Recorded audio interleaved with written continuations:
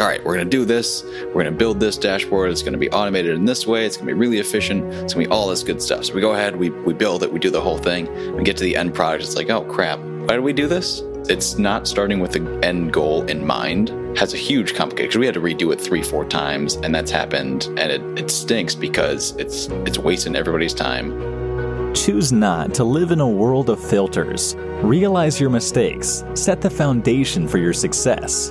Get some wins. Knucklehead Podcast.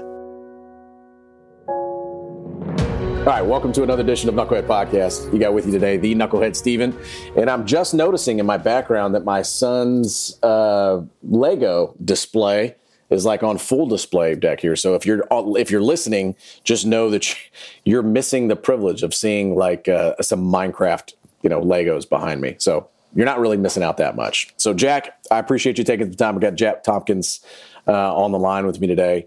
I appreciate you blocking some time. How in the hell are you? I'm doing great, man. How are you, Steven? And thanks for having me. I'm looking forward to this conversation. Well, good. Let's see if you feel that way in 20 minutes, right? So it's nice to say it on the front end, but no, I'll be honest. We invite folks on to really, quite frankly, talk about things that they've screwed up, and especially as it relates to business. So a lot of times our listeners, they get, they really get some good stories, I would say, some things that they are willing to go out and risk their necks and go out and replicate, hoping that they can have a different outcome, or they just decide to avoid altogether. So we'll see what we come up with today in terms of mistakes and screw-ups that we get along the way. But Jack, you're actually joining us as the CEO principal. You're a consultant on the East Coast, so you're out in the North Carolina area, at Charlotte, if I remember correctly. Is that right? That's correct, yep. Okay, cool. Do you hail from that area? Like, where are you from originally? No, I'm originally from Connecticut, okay, which is way less exciting if you've ever been there. But Charlotte's fantastic. I love the city, never leaving here. Well, I mean, don't pull the lampshade over my eyes. I mean, my goodness, Connecticut, that's like... that's supposed to be where all of the things are happening. Is that wrong? Like New Haven, I heard, is like just on par with San Francisco in terms of most admirable places to be. Is that right or no? That's the first time I'm hearing that. I mean, New Haven's got great pizza. I'm just teasing. It's called sarcasm for those of you who are listening. So, and it was like a failed attempt at a dad joke, just how it works. All right. So, Jack, I appreciate you blocking some time. So here's what we're going to do. We're going to jump right into things that we've screwed up. If you're listening to Knucklehead, you understand that we have this tendency on social media to do a couple things, right? So when I say we, I'm talking about collectively. As a society, what ends up happening is we end up seeing highlights. So on LinkedIn, if you look at trends over the last 12 to 18 months, you see all of these, talking heads that used to be on CNN and a lot of traditional media now transitioning over to social media, right? And on LinkedIn specifically, what will happen is these little pieces of micro content where people will start talking about a thing, and it's their opinion about a local event or an event that's happening in the news, and that has now taken, I'd say, front stage in terms of being what people are doing to introduce themselves to the market, and sometimes that narrative has gained some traction, and they're able to kind of build some additional collateral or extra content around that, and people are sticking around with them. They're actually building an audience based off of this format, which at Knucklehead, we want to stay loyal to the reason why we started the show, and that is, even if you're going that route, there are going to be things that you're going to screw up along the way. Even if you're going to build a business that's predominantly predicated based off of the production of that particular type of content, you will screw things up. Not only will you screw things up, you're probably going to learn a lot from the things that you've screwed up, and an opportunity to actually create some success for what you learned. And so, Jack, I know as a consultant who's East Coast based, who used to live in the utopia known as New Haven. Now you're down in the South, right? Down in Charlotte, but you're talking with organizations and companies that are amassing large amounts of data. They're doing business constantly, whether it be over email or outbound activities or having telephone conversations. They're storing, notes within their contacts app, if they're using Macs. So walk me through a little bit about how the formation of this database consultancy took place and where folks can kind of screw up along the way in terms of what kind of led you to where you're at now. Sure, absolutely. So to your point, data's kind of becoming the big thing, right? I mean, it's in the corporate world, it has been the big thing, and you can't make a decision without having 5 data points that support it. In the small business world, even down to the solopreneur world, data is getting a lot more mainstream, if you will, right? So most people did not get into business to be data nerds or data experts. I think I'm one of very few that actually got in business to do that. So the business owners that are running 100-person companies, $50 million companies, whatever it is, they have so much data, and it's a big question of what to do with it, to your point, Stephen. Yeah. So I was an analyst in the corporate world dealing with all sorts of data, and it was all just, let's try and pick out the most important stuff. Let's make it usable. Let's make it visual so that everybody can kind of see it and understand it. And then let's be able to make a decision off it really quickly.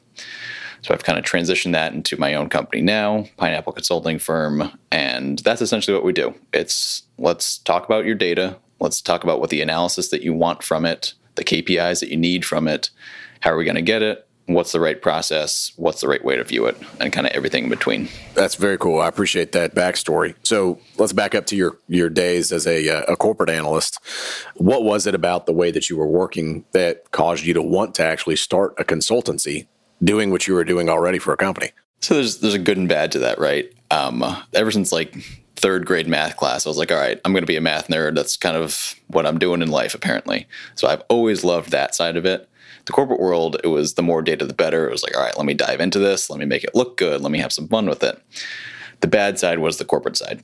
Nothing against the company, nothing against the people or anything like that. Really liked all that. Just I was in insurance and didn't really like insurance.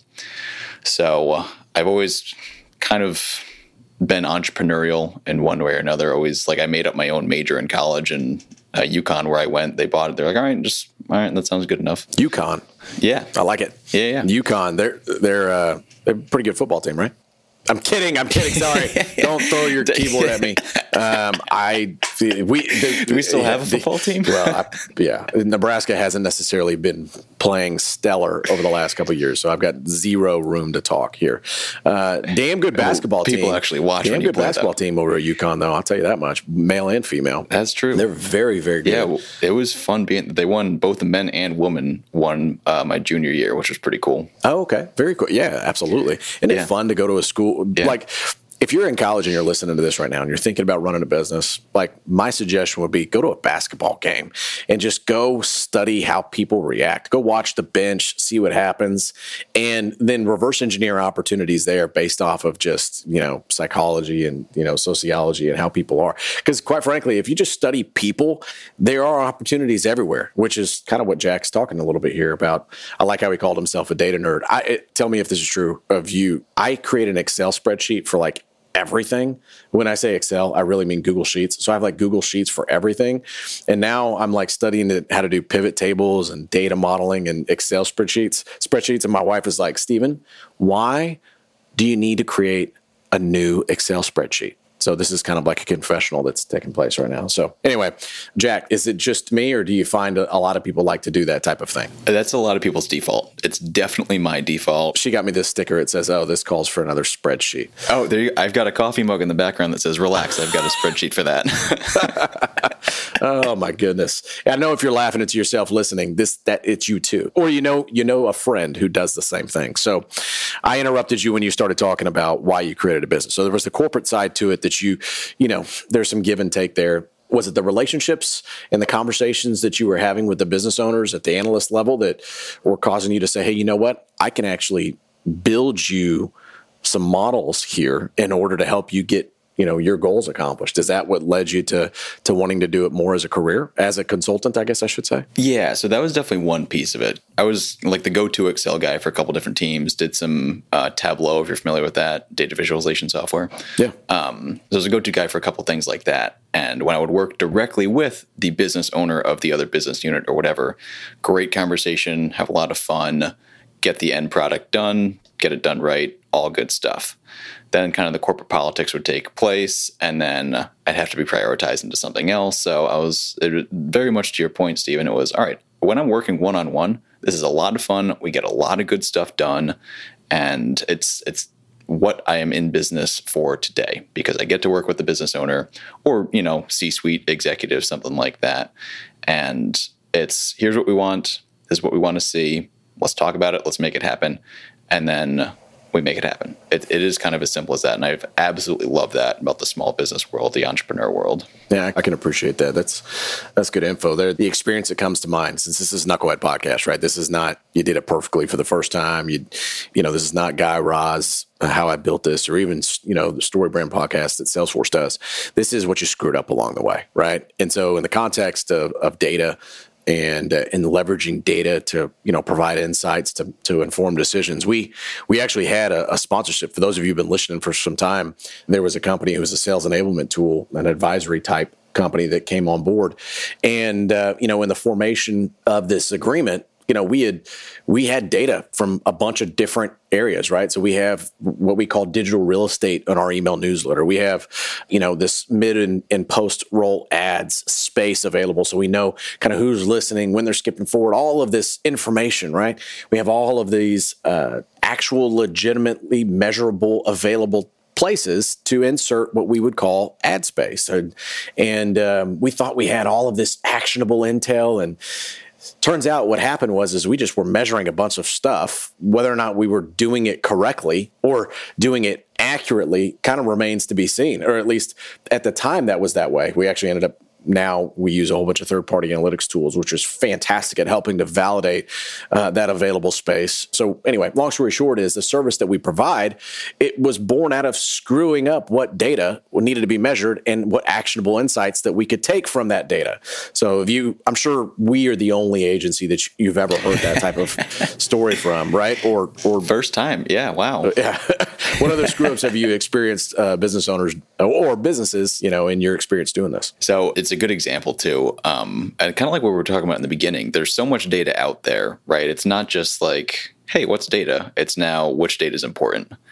So I've had this conversation with a few different clients over the time I've been doing this, and we're like, all right, we're going to do this. We're going to build this dashboard. It's going to be automated in this way. It's going to be really efficient. It's going to be all this good stuff. So we go ahead, we build it, we do the whole thing. We get to the end product. It's like, oh crap, why did we do this?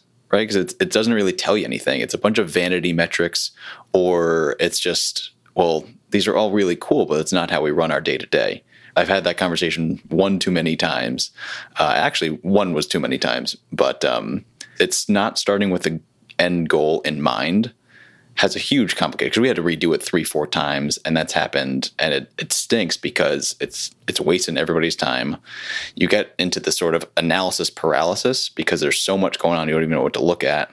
And then once you whittle it down of here's the biggest thing that's coming from the dashboard, doesn't even impact their business. So there's obviously great ways to do that, and that is not one of them, but it's kind of just trial and error to start sometimes. Yeah, I can imagine that for somebody who's never done it before, right? Or somebody who's never looked at their data modeled in a way that gives them actionable intel, that's kind of tough to conceptualize and then be able to execute and actually show value. Have you learned anything about maybe your offer or yourself in terms of like uncovering this for businesses that, you find like it's more valuable to a larger customer set or a certain style of business? Help me understand some of the intel that you pulled from that screw up, so to speak. Yeah. So the value, it's very different processes and very different scales for a 100-person business versus a 1-person business.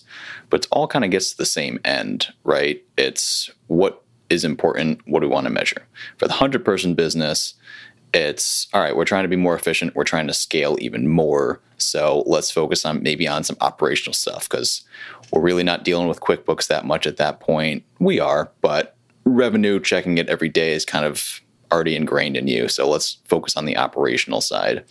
For the solopreneur, it's, holy crap, somebody gave me money. This is fantastic. Where did it come from? Was it the podcast that I was on? Was it a LinkedIn post? Like, what, getting down to that level. So it's two kind of different offerings, but the same end goal. All of that being said, still stick with, what do I want from my data? What's important to measure, whatever size you are, and then kind of backtrack from there. Yeah, that's very cool. That's great insight for somebody who's considering implementing, a data analytics tool or, bringing on an analyst such as yourself to help them, reveal some insights. There's some business owners that run some large organizations that listen to the show. And what's the best way for them to get in touch with you? Let's just say they resonate with some of the things that you're talking about. They don't necessarily have the time or the competency or somebody on staff to be able to do some of these things for them. What are some questions that you would suggest that they ask you, and then how do they get in touch with you? So questions that they would ask me, what does the process look like? And I don't mean necessarily working with me or with my company, but what is the process of starting with a database where everything is kind of thrown into this black hole and we're not sure where it goes, to the end result of a pretty looking dashboard that tells us the answer that we want. So definitely ask about that process, because it is different for a lot of different clients. Again, kind of the pieces are all similar, but the individual process and the individual steps will be different for whatever business you're in. Best way to get in touch with me is probably my website. I'm on LinkedIn too. Jack Tompkins on LinkedIn. There's probably a bunch of us, but Pineapple Consulting Firm. I'll be the only official employee on LinkedIn. My website, plenty of ways to contact me, plenty of examples on there too, and that is pineapplecf.com. Pineapple short for consultingfirm.com. Right on. Very cool. So he just told you how to get in touch with them. So if what we're talking about resonates with you, or if you happen to run a construction company and you want to understand, what the trend has been in terms of what your cost of raw materials are, or how that necessarily impacts your bottom line or your ability to go higher, or what your social media, metrics have to do with your brand awareness, whatever that means, and this ambiguous impact on revenue.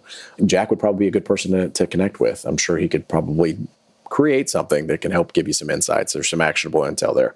So, Jack, I have to ask, like everybody who's listening to the show, they hear Pineapple, they hear analytics, and they're like, where in the crap did that come from? What is that? Like, what does Pineapple have to do with, like, where did that come from? It's fascinating, by the way. Oh, thank you. One of my favorite fruits. Yeah, there you go. So it has nothing to do with analytics, right? That's kind of the weird part of it. But that was the entire point. I didn't want to be Jack Tompkins and Associates. I wanted to be something that's much more welcoming. So moving down to the South, Southern hospitality, neighbor moves in next door, give them a pineapple, welcome to the neighborhood. I also just really like pineapples. But then the big reason was pineapples are very like a symbol of vacation for me. So I know small business owners don't get to take a real vacation, but if I could save them enough time or make them enough money so that they could take that vacation, go drink some tropical drink on an island somewhere out of a pineapple, that would be my absolute best example, best story, goal of why I got into business. So all that kind of bundled up to the pineapple. Very cool. Very cool. All right. Well, then I apologize in advance for people who are going to be listening to this show and reach out to you afterwards to make sure that you have continuity between the pineapple and the messaging on your website, to make sure that you have, the experience of handing off a vacation to your clients as what that has to do with Pineapple, because you may get bombarded with marketers after this. So everybody loves a marketer. I'll tell you that much. So, all right, Jack, I appreciate you taking some time. Essentially, let's land the plane here. Any last words that you would suggest in terms of best practices when it comes to either creating a data model or kind of best to select or isolate? You'd said it a couple times, so I want to isolate it here. Beginning with the end in mind, or having an idea of what your outcome would like to be with your service. What are some best practices in terms of figuring out what that thing is? Yeah, so it really can be as simple as what matters most to you. If you're like, man, we're just spinning our wheels on the hamster wheel and people are just cranking out work, but we have no idea where we're going, then that is something that is the most important to you, right? So figure out whatever that most important thing is: efficiency, revenue, profit, whatever, and kind of start with that. That's the end goal in mind. And then as you work backwards from that, my big thing would be make sure it's easy to update. Make sure you have a good process in place so the data can be updated. You can get a real-time view or even a month-end view, depending on what the metric is. But make sure it's easy to update and make sure it's easy to literally see in graphs and trends and stuff, or else you're just not going to use it. I'd say that's my big thing. I'm a huge fan of data visualization, which obviously factors into that as well. Very cool. Very cool. All right. Well, there you go. PineappleCF.com. Best way to get in touch with Jack.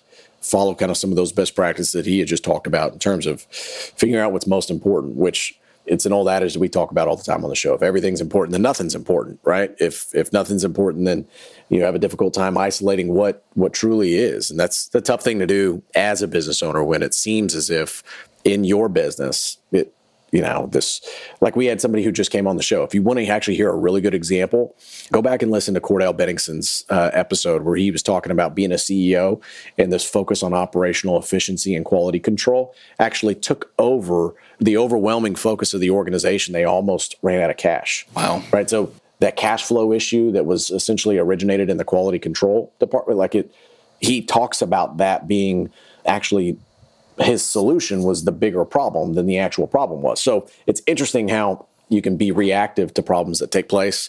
And it's also pretty amazing how, data visualization can help you solve and isolate some of those things as well. So if that's where you're at, get in touch with Jack. So, Jack, I appreciate you. Anything else you want to leave these folks with, or you got a jam? No, I think that's good. 20 minutes later, still happy I came on. So thank you, Stephen. There we go. Cool. We did ask that question. So very cool. Yep. I appreciate it. For those of you like listen, Knucklehead, listen, new episodes coming at you every Tuesday. And you can go out and check out knucklehead.agency for some offers that we have there, bringing dead leads to life through podcasting. That's what we do here at Knucklehead. So make sure you get back in touch with us. Contact Justin, myself, or any other member on the team. We'll get in touch with you. Jack, we appreciate you. Have a good rest of the day, okay? Thanks, man. You too. Appreciate it.